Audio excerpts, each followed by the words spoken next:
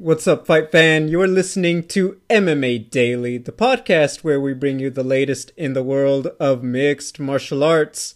It is Monday, April 5th, 2021, and this week's episode, the most loaded month of MMA ever.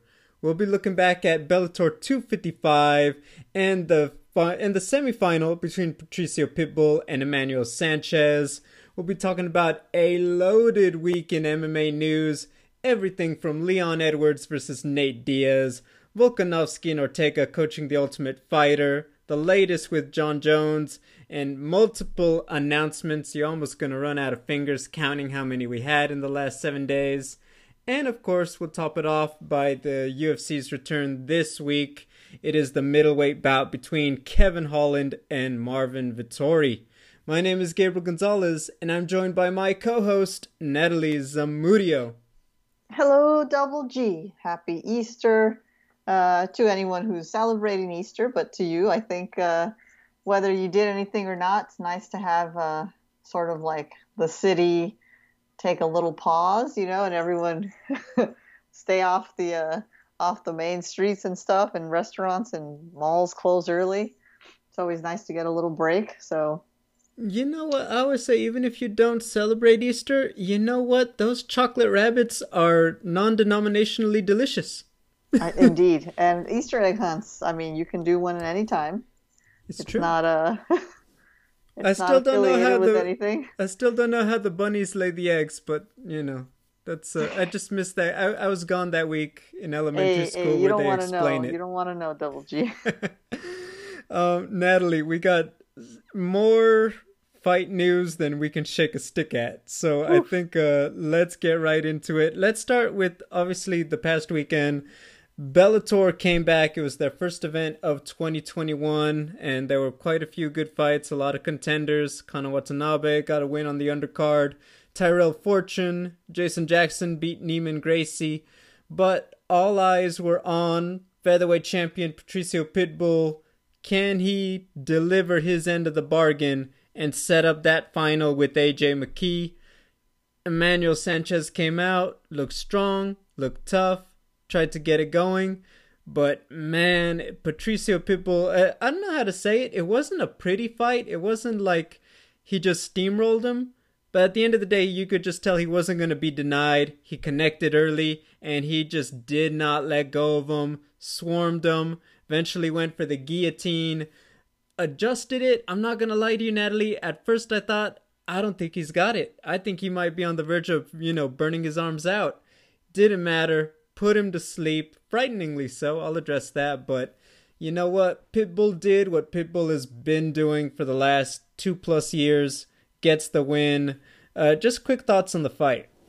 Yeah, he bulldozed him, and it wasn't like he came out of the gate swinging, but he read Emmanuel Sanchez right. He had a couple leg kicks, but Sanchez gave him the space to be Pitbull. Sanchez didn't put on a lot of pressure, and so Pitbull was like, okay, I'll take this spot here and this spot there, and we'll just pile them on, and then, oh, thanks for the neck. That looked painful, the way he was cranking and yanking on the neck there. But, yeah, I mean, efficient and scary. He said he wanted to finish him in the first round, didn't want it to go 5 rounds like last time. And he's basically been steamrolling everybody in the Grand Prix. So the matchup we wanted to see is happening. So I think everyone at Bellator and obviously McKee and Pitbull are happy, and I'm happy too. I think it's a good outcome. So, but yeah, I would like to talk about the you mentioned the submission there, the guillotine. How did you see it as far as time between application and intervention? That's a great way to put it. The perfect words. I've heard guys and girls say. I remember Ronda Rousey said it like, "Nah, like until the ref pulls me off, I'm hanging on to the arm, right?" Stuff like that. It's not a completely unique stance to take in combat sports and grappling and MMA, but when I thought about it, I was like, Pitbull, you are knowingly holding him asleep. Yeah. I was a little frightened, to be quite honest with you. I was actually very relieved when they showed Emmanuel, because you'll notice the camera angles nobody was showing Sanchez, and I'm like, guys, is he up yet? Because it feels like that was a very long time, and people are saying he's out, but he's still choking him, and I know. I was like, you can let go. I was a little worried. I'm not gonna lie. Everyone is okay. Had it gone a little differently, we could be having a completely different conversation this morning. But the fact is, I'm gonna also say this: Pitbull is a professional, so I'm not gonna act like I know the difference. But I will say, on television, live, it did leave me concerned, and I'll leave it at that. Yeah, I mean, but it's hard not to agree with what you're saying, which is like, okay, you're saying he's out, and it's what school are you from, right? Not till the ref takes me off, or if you pull like Chad George, right, who says he's out, and he eventually lets go of the submission to prove to the referee that his opponent is out. So we didn't see that here, but I mean, it was interesting. Yes, concern for Sanchez, but Pitbull, even though he held onto the choke, he was upset. If you recall, immediately after the ref separated them, he stood up and he was looking back and he was kind of motioning and saying some words like, "Why did you make me hold on to him for too long?" So he knew what he was doing, but he's from the school of I'm waiting for the ref, and that's fine. But scary moments, and as you said, glad that everyone's okay. Yeah, once again, I acknowledge he's a professional, but I'll also be real and say, yeah, I felt like that was a little, we're starting to get a little borderline over the edge in that situation. But once again, look, I've never, gone out there, had to fight to the end and choke somebody out, so I'm going to assume Pitbull knows a lot more about how long it is before it's unsafe. More than I do just watching on TV. I'll say that right now. Right. So. Okay. But yeah, watching live, no, it made me very queasy. I'll admit that. Moving on, real quick. I mean, I don't think there's much more that needs to be said. The AJ McKee Pitbull fight. This is up there with Pitbull Chandler. I would actually argue more because I feel like McKee, the way they've promoted him and the way he's built himself up, the fact that he is undefeated, the fact that he is, the heir apparent, like the next generation. I feel like this fight has even more heat than the last battle of the homegrown stars, Pitbull and Chandler. More than even maybe Chandler Eddie Alvarez. That was a big deal. This is new generation Bellator trying to take out the old guard. He's trying to create a new era. I love that about this fight. And, give Pitbull credit. You're talking about a guy who arguably could give Volkanovski a run for his money right now in UFC. It's that good of a fight, quite bluntly, with those intangibles for Pitbull. Yeah, it is, and that definitely is the question that comes up now. Is how would Pitbull fare against UFC top UFC featherweights, and maybe we'll find out. Didn't think we would with Michael Chandler, and hey, look, lo and behold, we are. So, not that that's the story right now, but it's something to consider. It's fun to talk about. But yeah, the matchup with Pitbull and AJ McKee, very exciting. Like I said earlier, it's the result we wanted from this Grand Prix, to have these two guys facing off in the end. And even though we had to wait a long time because of 2020 being the year that it was, at least we're getting it. And hey, Bellator's on Showtime. Like, it's this whole new era for Bellator, and it's all just generally very exciting. Yeah, I think it's going to be a big deal. Real quick on the Showtime part, I thought they promoted this beautifully. Like, I don't know how you chose to watch it. I chose to stream it on Hulu through my PlayStation.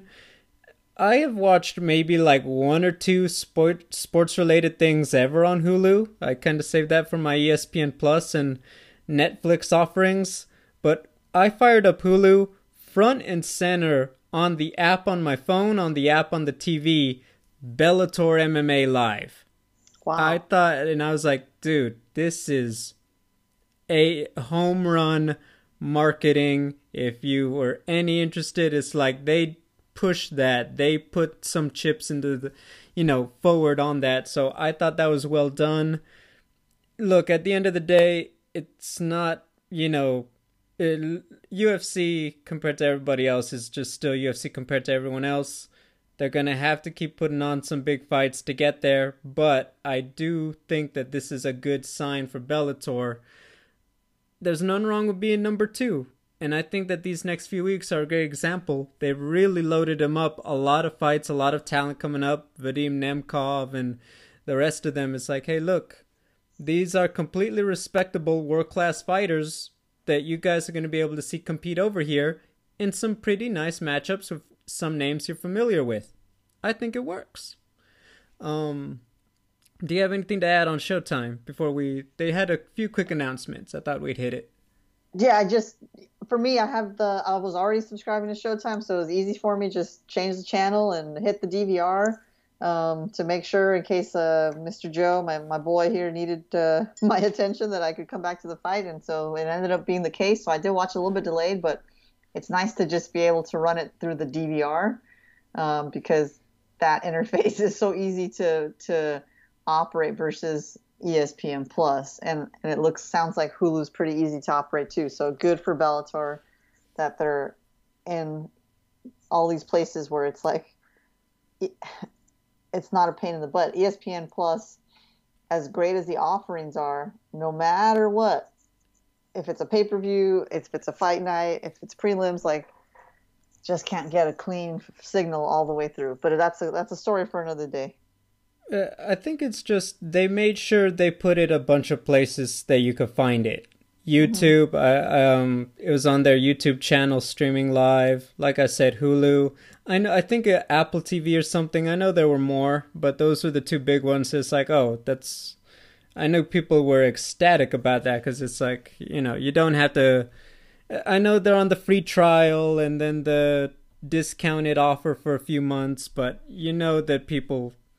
If you're like most people, you're probably already subscribed to a few things that, you don't like to add to the list, even though they are by themselves pretty affordable, right? So I think they did a good job of pushing it to make sure they got the word out. Hey, this is where we're at now and this is what we're doing. So in that way, I liked it. Yeah. Real quick, Chris Cyborg, she's got her second title defense. She'll be rematching Leslie Smith on a fight on May 21st. So just a little over a month and a half from now. They fought once before. I believe it was 2015, 2014, Natalie. Cyborg, that was when she was doing the catch weights in the UFC at 140 pounds. She beat Leslie, and that was kind of the end of that, right? Cyborg kept her train going, and Leslie, a little bit of rebuilding, eventually came to Bellator before Cyborg, and that's where she's been at, and now they're here for the fight.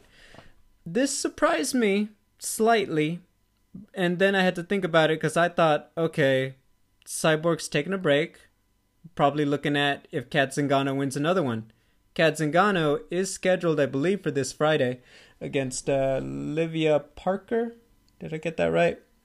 Yeah, Olivia Parker, April 9th.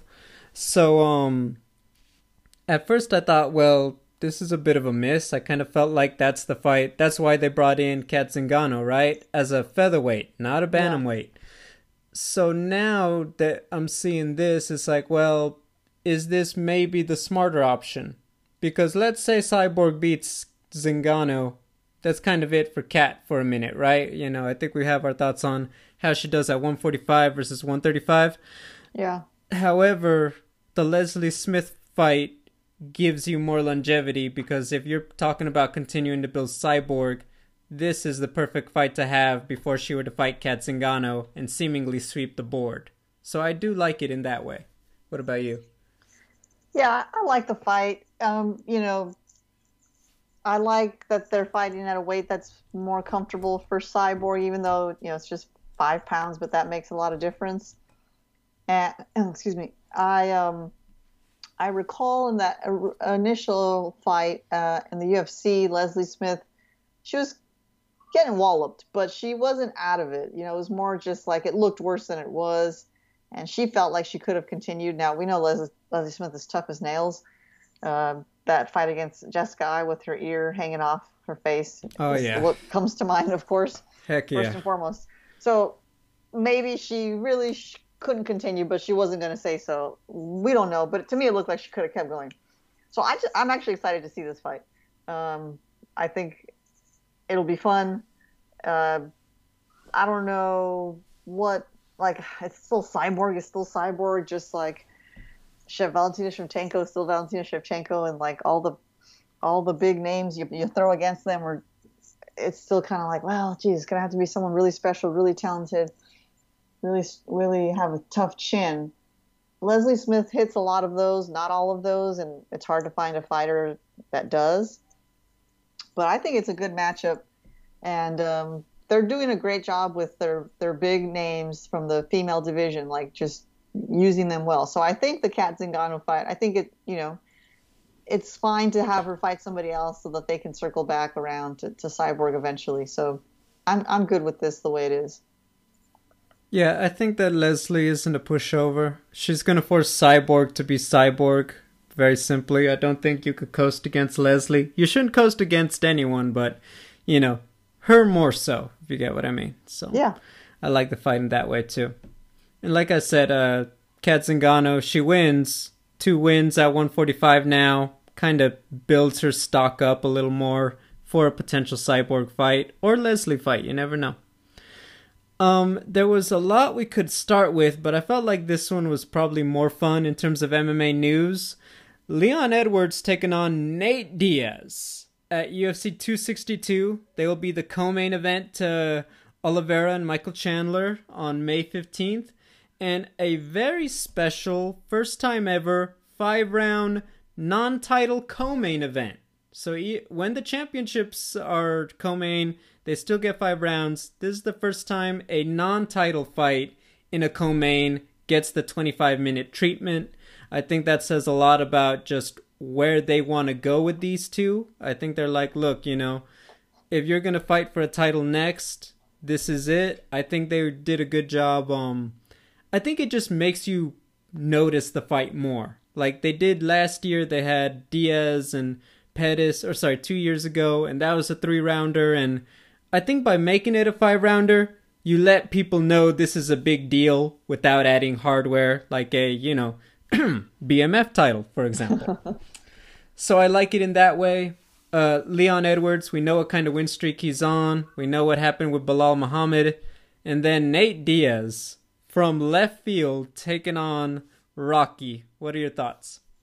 Yeah, left field is right. When I saw this matchup, I thought, why would Nate Diaz agree to fight Leon Edwards? Like this is the one that gets you back? Right, this is the one. And I thought, okay, is it because it's a 5-rounder, because it's a co-main, and he was able to get them? Like, I don't think Leon Edwards was the one that was like, oh, I'd like this to be a 5-rounder in the co-main position. Had to be Nate Diaz. That had to be the offering, and he had to say, okay, I'll do it, but you got to give me 5 rounds. Why, though? Why ask for that? Does he want to go 5 rounds? If it does, he wants to be able to show again how he can do that on short notice. You know, there's something there that I would love to know. I have so many questions I'd love the answers to. But yeah, why Leon Edwards? Why was that the one he was willing to come back for? Who knows? Maybe he has a greater plan in mind. Maybe he's just tired of waiting around. I don't know. Do you have any insight there, or is it just still kind of like an unknown in the MMA world as to why Nate Diaz picked this fight to return? Low key, I think it wasn't. I think that Nate picked Rocky because that's pretty much as close to a title eliminator as you could get without fighting. Let's say, respectfully, Colby Covington's just going to want to wrestle him. Wonder Boy, I feel like I almost feel like they've fought before, which is weird. I know they haven't, but I just think that he feels like Rocky stylistically is one of the best fights that gets him a title shot guaranteed. But I actually feel like it was the UFC's decision to make it 5 rounds. Like I said, they want you to acknowledge this is a big deal without adding more hardware, without having to go into the office and pull out another one of those, you know, with the gems and the gold UFC belts. You know, I think that's what we see. I think that's what they were trying to do. And I think they're just like, okay, I'm down. 5 rounds, 5 rounds. I'm game. I'm in. Let's do it. So I think that's why Nate took it, and I think that's why they scheduled it for 25 minutes. What I will say is that Nate, you know, it's like, well, do they have beef? if we're being honest, Nate almost starts beef with everybody. Yeah. It's like the only one he doesn't have beef with is his brother. Everybody else, it seems like he's okay flipping the bird to every single guy who's left in the division, which is Dude, he can fine. find beef with your mom. I mean, you know what I mean? Like he'll find a way to make beef with anybody. So Why you have to bring her into this, not Natalie? specifically you. I know. But yeah, like you get it, you know. Like I said, I think that it's good if, if you're trying to get, let's be honest, Nate still sells pay-per-views, especially Hmm. if he wins. I think this is a good storm. I think there's going to be a tension on the lightweights, and I think they do a good job. He brings that extra pop. I'm not saying like it'll reach BMF levels now, but I think it does bolster this card well. Remember, they got Tony Ferguson on the undercard, things like that. So I think it's just a nice storm brewing in Houston, if you get what I mean. Yeah, I mean, this is the And I say Oliveira Chandler, that I right? say that nicely. I know they had the snowstorms recently, Oh, but it's yeah, I realized respectfully. that a little too far. It's like, wait a second, that did happen. I apologize. But yeah, the Yeah, fact is, it's a good card they're putting together. right. This is Oliveira Chandler for the belt. Like this is a big deal. So, I mean, are we thrilled to have Nate Diaz back? Yeah. Basically, would it matter who he fought? No. And this one, as you pointed out, is the opponent that gives him a like a basically a direct shot at a title shot, to use the word twice, if that's if he wins. So smart move. Still has me still a stunner though, but I'm excited. What are you gonna do? Yeah, I think that the directions, if Nate wins, I mean, even if whoever wins with the title, you could go different directions with Nate at 155 or 170. Obviously, if you're Rocky, that kind of really locks you in. Whenever Usman and Masvidal, like the winner of that one is ready to go at the end of the year, next year. So I think that it just sets it up the table pretty nicely for the guys. So I like it. I do. And then we got another curveball during the week. We found out Alexander Volkanovski, the featherweight champion, and Brian Ortega, they will be the Ultimate Fighter coaches for the return on ESPN Plus. They're set to begin filming at the end of April. Obviously, you guys remember Volkanovski was pulled about 2 weeks ago for COVID. He spoke to Ariel Helwani. He had a horrible time. I don't know if you've seen the headlines or the posts yet, or watched it, but he was talking about my heart rate was going dangerously low. He was coughing up blood. He had to all this stuff. He said, "No, I was going through it. I was like, I thought I was fit and young, and it's like, no, it said the COVID symptoms themselves didn't get it, but the damage it did to his lungs and the inflammation got him bad." So Wow. he said he's doing better now, and they got him on some good medicine that is helping. So best wishes, Alex. Definitely feel better, and I hope you're taking care. So all that kind of set the timeline back. He said, yeah, we're not really talking about a fight anytime soon. So the tough thing kind of works nicely in that way. But yeah, so I know that took a tangent, but the fact is, Volkanovski and Ortega are now our tough coaches. What are your thoughts on that? That's fine. I mean, it's not like the most exciting because for tough you kind of want a rivalry, especially for the return of the show and what presumably will be a revamped version. At least that's the impression I've gotten from Dana White, but who knows? Could just be the same old, same old. So I was surprised for two reasons. One, because I was like, well, okay, these guys will make great coaches and maybe they'll have a couple of barbs, throw some jabs at each other back and forth. But, okay, it's no Colby Usman, right? Okay, fine. But then the fact that it's now pushing the fight between the two of them so far away, that was even more surprising. But, of course, now we learn that Volkanovski, initially it was just like that strange language they kept using due to COVID protocols, and then no one really confirmed that Volkanovski himself was actually tested positive and that he was ill. So knowing that explains everything, and that he had a rough time of it. Okay, so you need more time to recover, of course.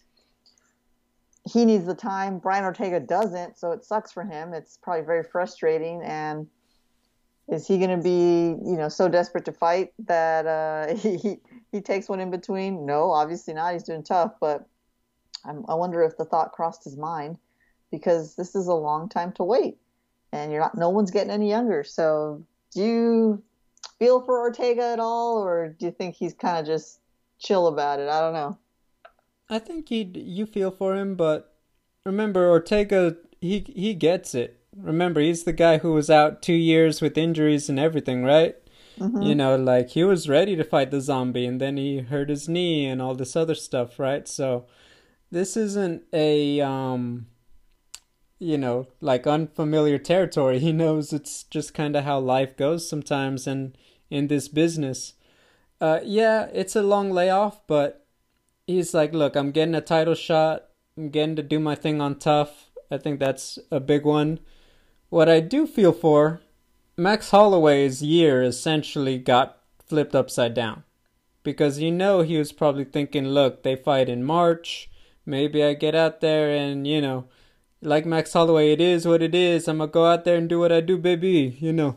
Like in the late summer, early fall, that's what he was planning. That completely gets thrown out of whack now. So, does Max fight somebody else? Maybe Yair? Maybe Zabit? Maybe somebody else? I don't know. I will say this. We're in April. As far as we know, Yair should have cleared his USADA issue for the failure to update the whereabouts or whatever. I think they said his stuff was up in March. Dana White, I think at the Adesanya Blachowicz press conference, said that they were working on something for Zabit. Natalie, I don't know. What I will say is that I love Max Holloway, but the fact that the other two obvious top contenders have still not fought and we have no update, that to me is the most perplexing of all. Because at this point, I'm kind of wondering, no, seriously, do you still plan on having these guys fight again? I really don't know what's going on. I really would love to hear from both of them. What is honestly the deal?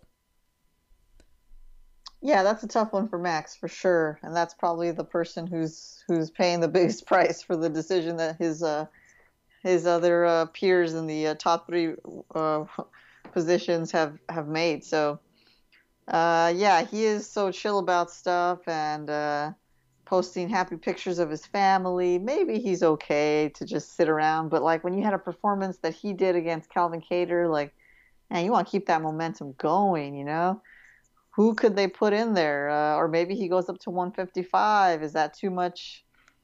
Uh, is that put too much risk on the flow he's got going at 145? I don't know, but we want to see him fight sooner rather than later. And if he has to wait for these guys to go through tough and then finally fight and then recover to fight him, like, geez, that's Christmas. So, and I almost feel like he doesn't want to do that because, by all accounts, it seems like there's nothing in the way of him fighting for the title again afterward. So why would he risk that spot in line? Yeah, yeah. It's like if you don't got a Conor McGregor kind of guy in front of you, why would you risk it? So why exactly, exactly. If Khabib comes back and says only if I can fight Max at 155, maybe. Yeah, exactly. But still, I really want to know what's going on with Yair and Zabit by now, because it's we're kind of at that time where it's almost like I think we almost got to move on from both of them. It's like, you know what? Yeah, the Iges and the Caters is like these are our top contenders. I almost feel like it's like I need to hear something, or I feel like people are no longer invested. I think we're reaching that point with both of them at this stage, Definitely. Definitely, yeah. Yeah, so I hope they're all right, and I hope we hear from it soon, because that to me is like, well, let's get some other dominoes moving then in the interim. But yeah, uh, interesting Ultimate Fighter season coming up, to say the least. Mm-hmm. The next one, not so much breaking news, we're revisiting it more. John Jones goes on Twitter, and isn't that the best time to be on Twitter, when you know he's on? And he requested his release. He did delete the tweets, but he kind of doubled down Long story short, he kind of put it out there that he's kind of being offered within the like $8 to $10 million range, and he says that's just too low for a fight with Ngannou. Um, and as we've seen, it seems like there's still an impasse with the UFC. I did see Ariel Helwani's tweets today saying that the UFC did see if they could maybe make Derek Lewis Francis Ngannou for the June pay-per-view to join the flyweights, but said that essentially they kind of were like, well, at least right now in this moment, we're kind of not seeing eye to eye with Jon Jones on the money. We're looking to move on, if that's to get our cards going. Natalie, Jon Jones is not going to be released. So for people who are maybe throwing that into the sphere, it's just not going to happen. Just, they would tie him up legally until they know he's no longer going to be the Jon Jones of old for sure, before letting him go off to the Bellators of the competition. It's just not going to happen. He's just worth too much. It would just be too... They just will never do it. And I'll say, compared to, well, they traded the GOAT Demetrius Johnson. Respectfully, Demetrius Johnson didn't sell pay-per-views like Jon. Same like other guys, other top contenders who have left. Is like, they have never really let the man go. So to say Jon Jones will be released, that's not going to happen. I will say, though, what do you think about this? Is that arguably the biggest fight that can be made right now in MMA, Jon Jones for the heavyweight title? It seems like somehow they've lost control of that whole thing completely. What are your thoughts on that? It's crazy, but I keep going back in my head to, like, as valuable as Jon Jones is, as popular as he is, well known in any case, and as big as that fight would be, I think the UFC is standing there and looking at him and saying, like, we don't need you. Like, yeah, if you'll come to terms with us, okay, great. Let's all make money together. We'll still make more, as always, as usual. But we don't need you. Francis Ngannou is a big name. We have a fight with Derek Lewis we can make. Derek Lewis has tweeted that he's willing to take $8 to $10 million. So they've got a game opponent, and they can still make a lot of money little by little with other fighters, with Conor McGregor, with Francis Ngannou, who's going to be bringing in more eyeballs. So I think they're fine just letting Jon Jones tweet and delete. And, they're not going to bend over backwards to give him all the money that he wants unless something spectacular happens. I don't know what that could be. Or unless Francis Ngannou says, I won't fight anybody unless it's Jon Jones. Then we have a problem. Then we have to get to the table and we have to compromise. But until then, Jon Jones, in my view, has no power. I think that I look at it all big picture. We know Jon's history. We know that, showing up and staying here has been inconsistent over the last decade, right? I want to give him credit. He has not entered himself into something that would take him out of the fights recently. I know he had the one thing that happened, but by and large, he has a fight. He's made it to the fight. There's been no drama surrounding his fights. I'll give him the, call it what it is. He deserves the credit for that, in his last few fights. With this, though, you really got to ask the two questions. You brought up a great point. Where does Francis stand? Because if Francis is like, look, that's Jon Jones' problem. I just want somebody. Then Jon Jones is on his own. If Ngannou draws the line in the sand that says, I want that big money too, now like I said, we have a different story. And of course, the big thing is just how far off are we? And that brings back the whole thing, it's like, show me the money. Why wasn't he shown the money? What is this best conversation ever with Dana, whatever? What was all that? Because clearly best conversation ever did not involve the important stuff if we're having this conversation today, right? So how far off are they? I don't know, but this does not bode well, because what I am genuinely feeling is that Jon Jones could be down to let this slip away, And in which case, you have a year where you've lost probably two, three of the biggest fights that could have been made. It looks like Jorge and Colby isn't going to happen, and that would have been fantastic. Then John Jones versus Izzy. John Jones for the heavyweight title. You had two great options coming out of last week, 2 weeks ago, Stipe or Ngannou. Both of them are a win-win to sell against John Jones, and somehow we're at risk of possibly not getting any of them. I just get paid, but at the end of the day, it could be a situation where, the big fight doesn't happen. And when that happens, it's like, wow. I'm just very shocked if that is what comes to pass. I think it might be. I think so, but I hope not. And then also yeah. the Gane Volkov booking. It's like, well, now Derek Lewis is wide open, and clearly that's a leverage play. I Yeah. think because if they were really close, they would be like, yeah, Derek Lewis fights Cyril Gane, and we'll leave them all open. This was booked on purpose, in my opinion. I So, think so, man. I think so. but I guess we will see. But yeah, just a very interesting development. It's gonna happen almost anticlimactically. They're either gonna come to terms or they won't, and I just feel like it's gonna be a big swing no matter what. So we'll go from there. Natalie, we had so many fight announcements. I think we got to make this a rapid fire segment. I Are love you it. ready? I'm Okay, ready. so quick thoughts. We're going to run through them in chronological order as they will happen on the schedule, okay? So, quite a Okay. few of them. Damian Maya versus Bilal Muhammad, June 12th. Obviously, Bilal coming back from the eye injury. Damian Maya, obviously a very crucial fight for him. What are your thoughts?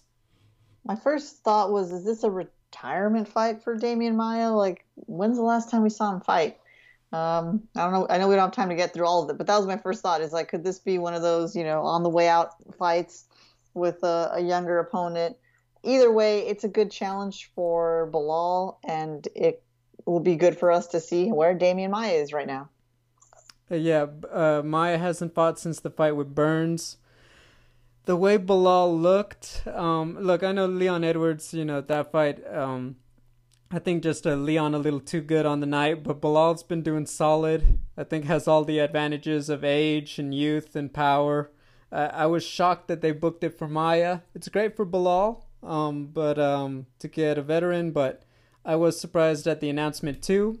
Want good things for both of them, to be honest, and yeah, I feel like one of them's gonna get the short end of the stick in this one, which is tough. Hmm. But solid booking on that one. June 19th, Korean Zombie Chan Sung Jung against Dan Ige. One word, fireworks. What about you? Yeah, I mean, this is exciting. I got no issues here. Just all thumbs up on this side. Cyril Gane, Alexander Volkov, June 26th. Also, can't complain here. So two heavyweights who do cool things when the stars line up and they can get that perfect shot out. That's what you want to see. Will they do it against each other? We hope so. So also two thumbs up.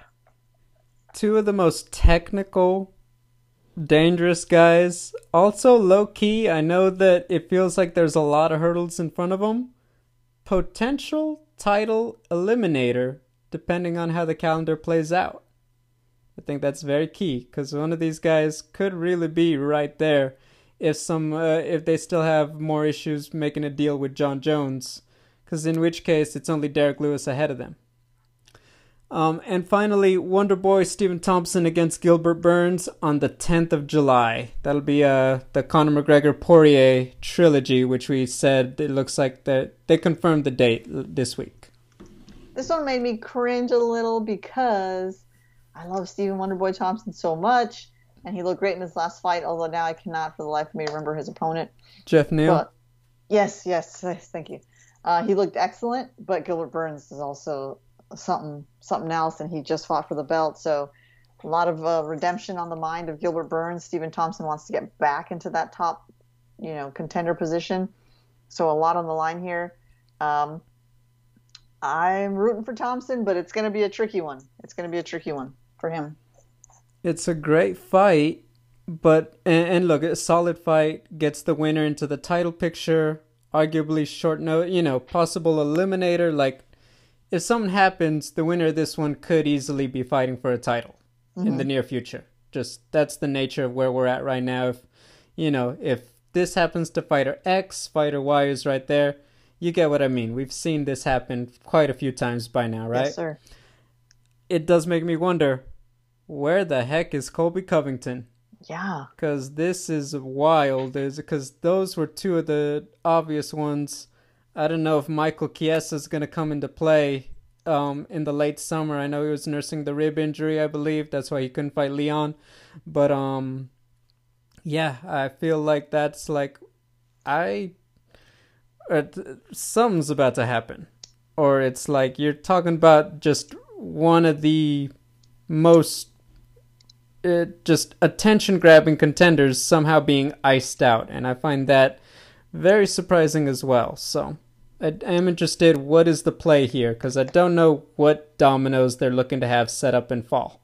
It's super weird that he's just like essentially MIA from the landscape, the conversation. Yeah. I did see the interview. He said he is down to weigh in, be the backup in about 2-3 weeks. So, okay. Let's see if we get to Jacksonville and he's there. That'll certainly be quite the show stealer.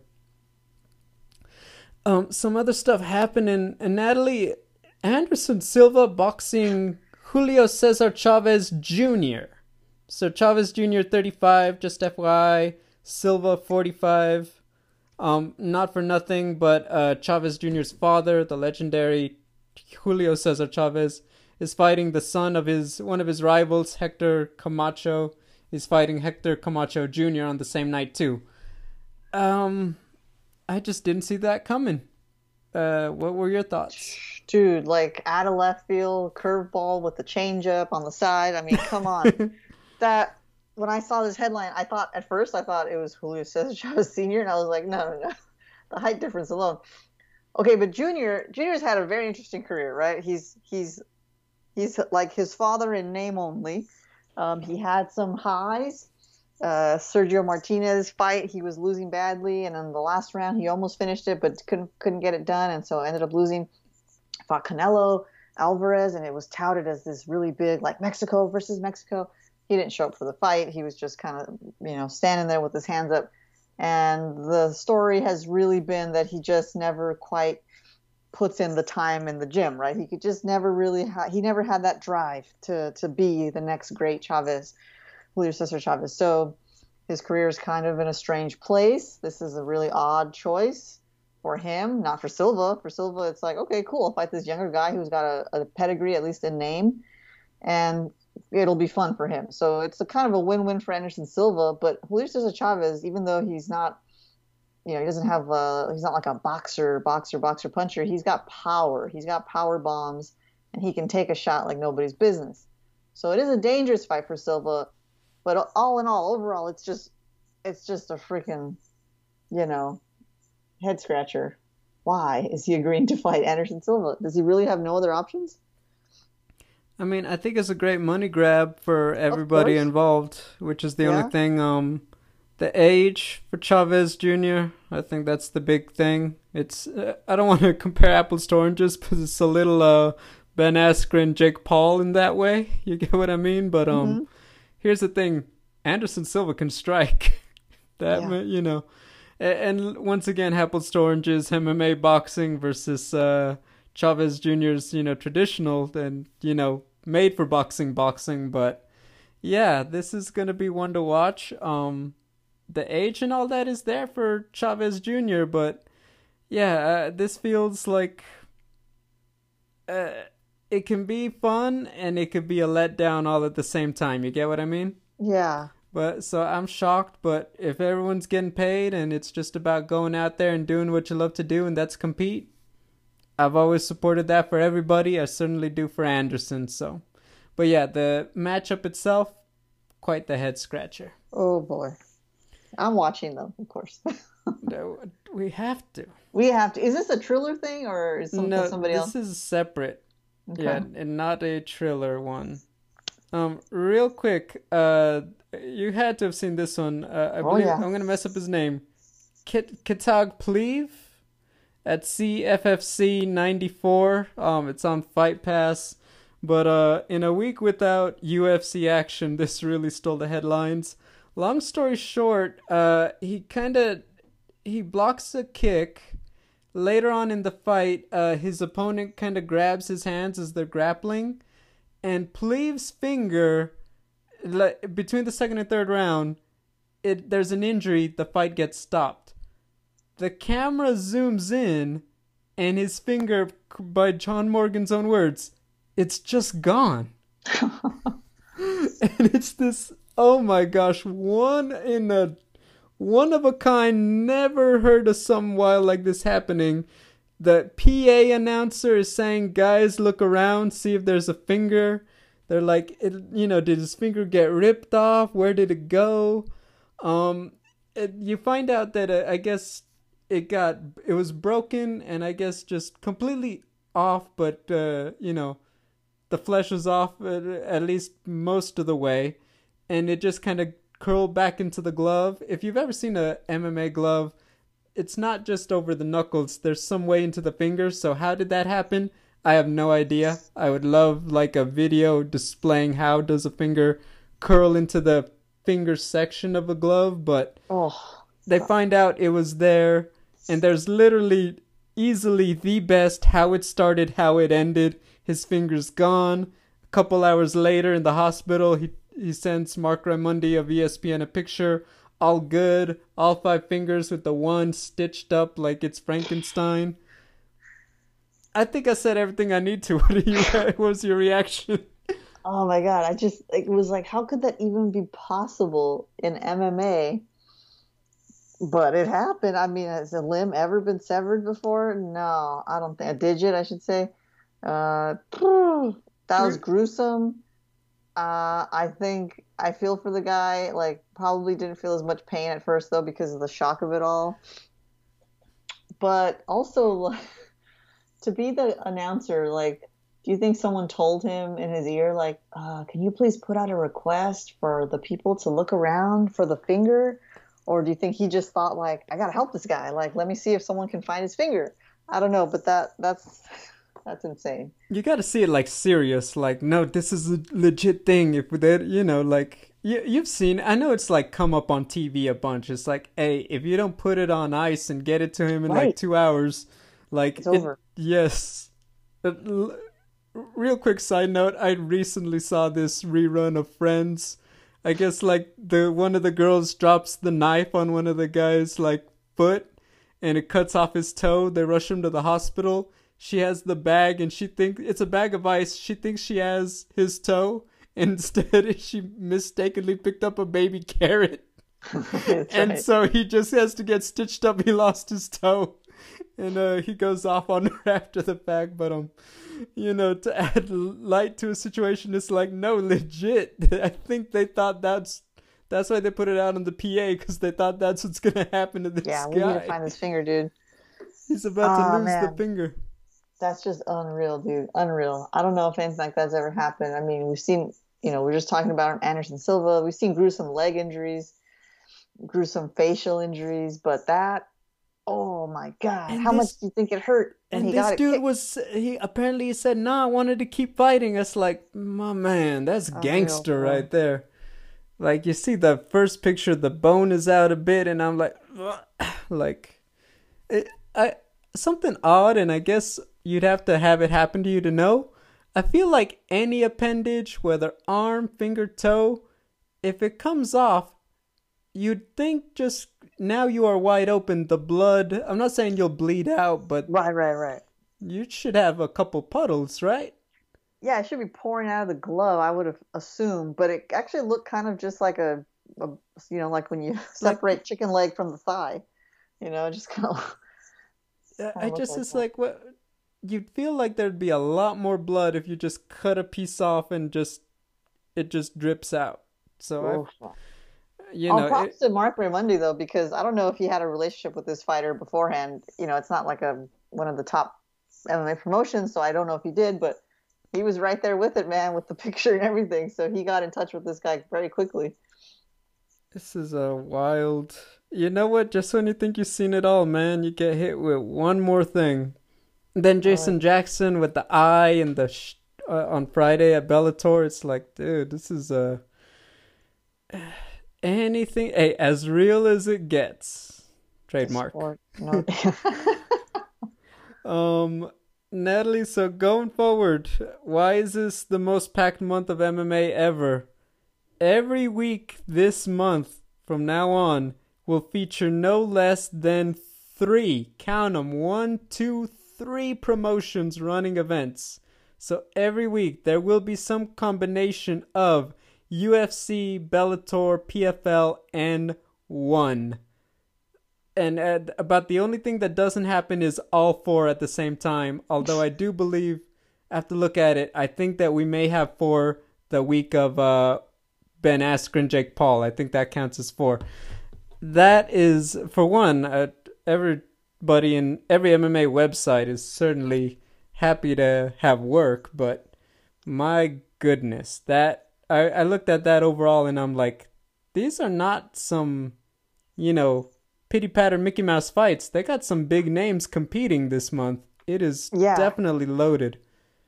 yeah. This is the real deal. Everybody's back. That's what it tells me. The worst of the the dumpster fire that was 2020 is behind us, and 2021 is looking good, at least in the world of MMA. And we've got those, what is it, in May or April? No, the Jacksonville, is that May? No, that's April. Yeah, it's April, right? Okay, that's what I thought. Yeah, So I Houston mean, is that's May.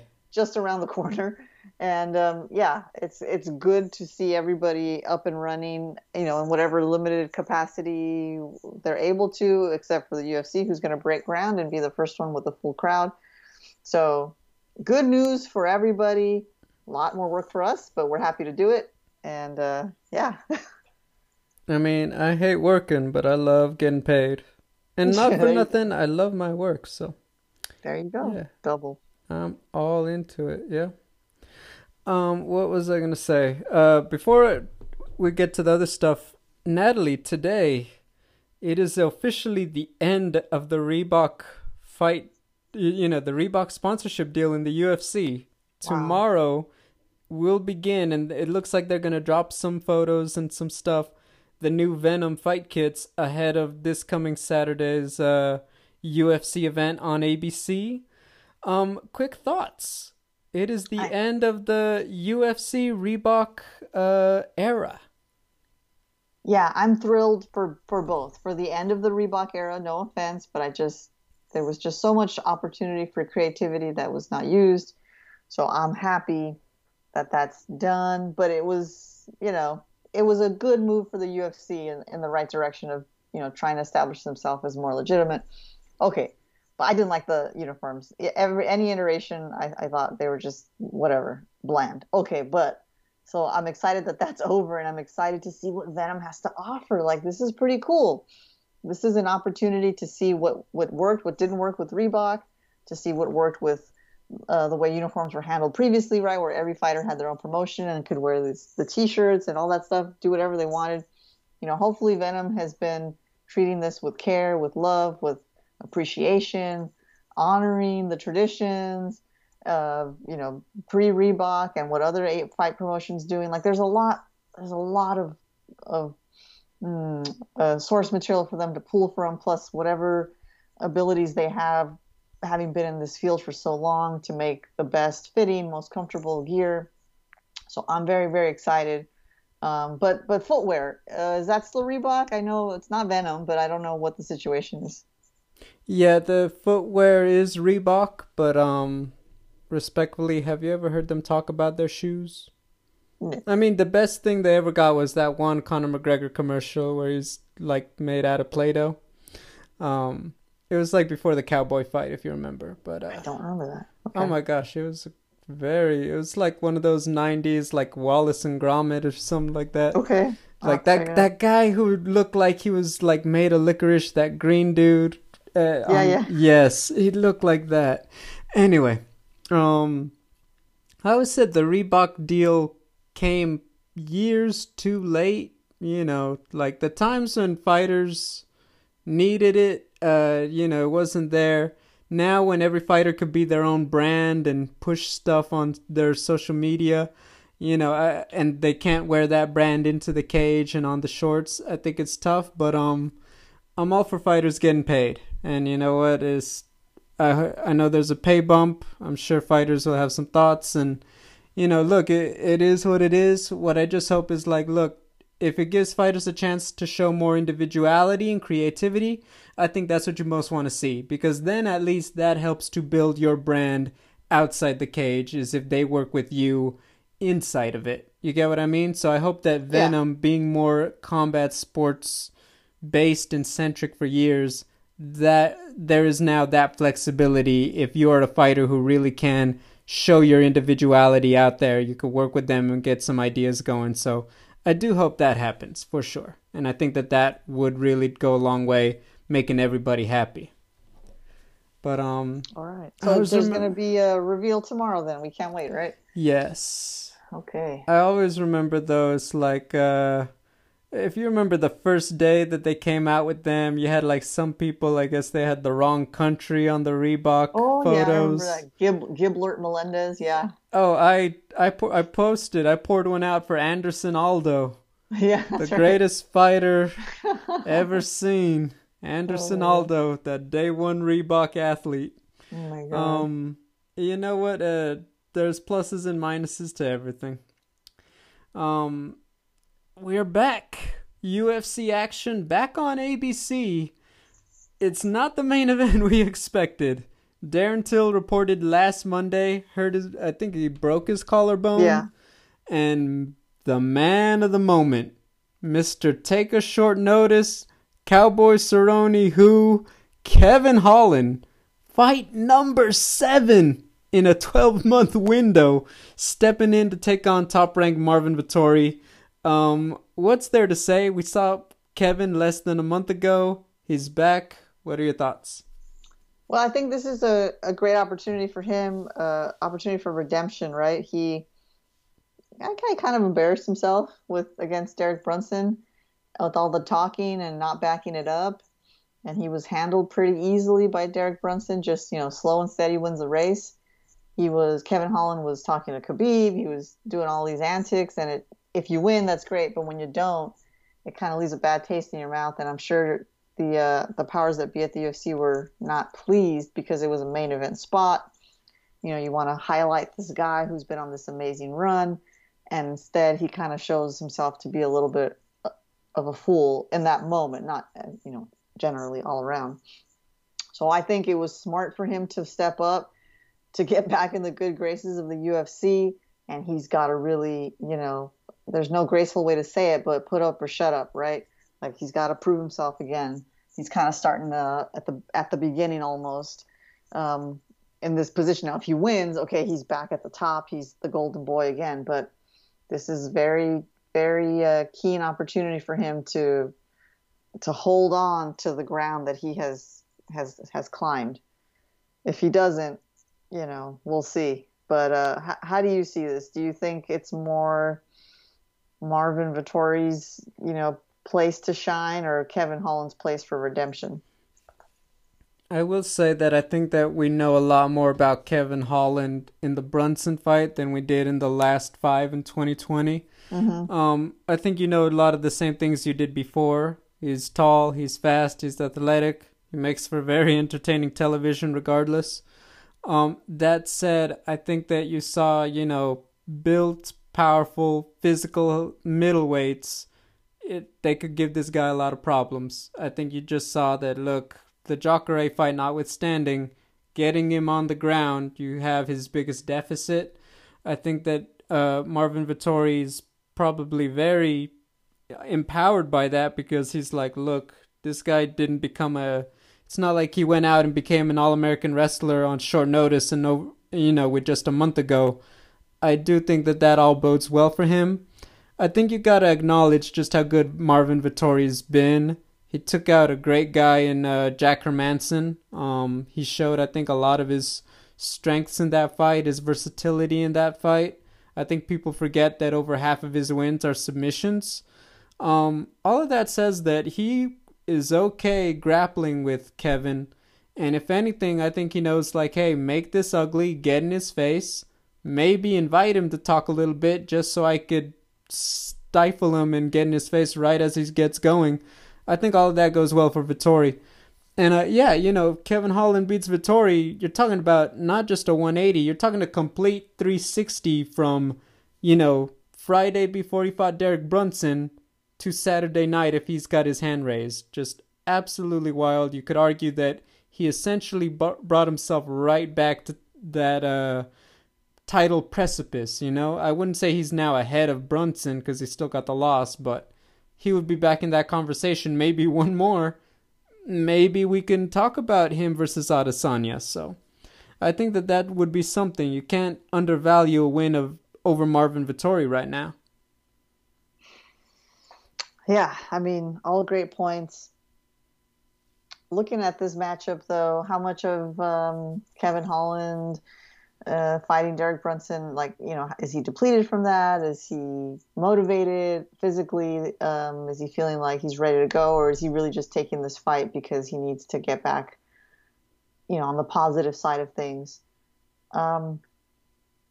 Thinking that's probably, that it's both things are probably likely, that he maybe is physically a little bit depleted because that was a long, grinding fight, and that he wants to get back in the good graces. I'm leaning towards Marvin Vettori. I think Vettori's he's been ready for this scheduled fight, no matter who the opponent, and I think he's just going to be the better, fresher fighter. So I'm leaning towards him. I think he's going to be able to finish Kevin Holland. Actually, as I say that, I don't know, but I'm going to stick with it. I'm going to say actually TKO round 4 for Marvin Vettori. Oh boy, I'm actually feeling a little closer to the third.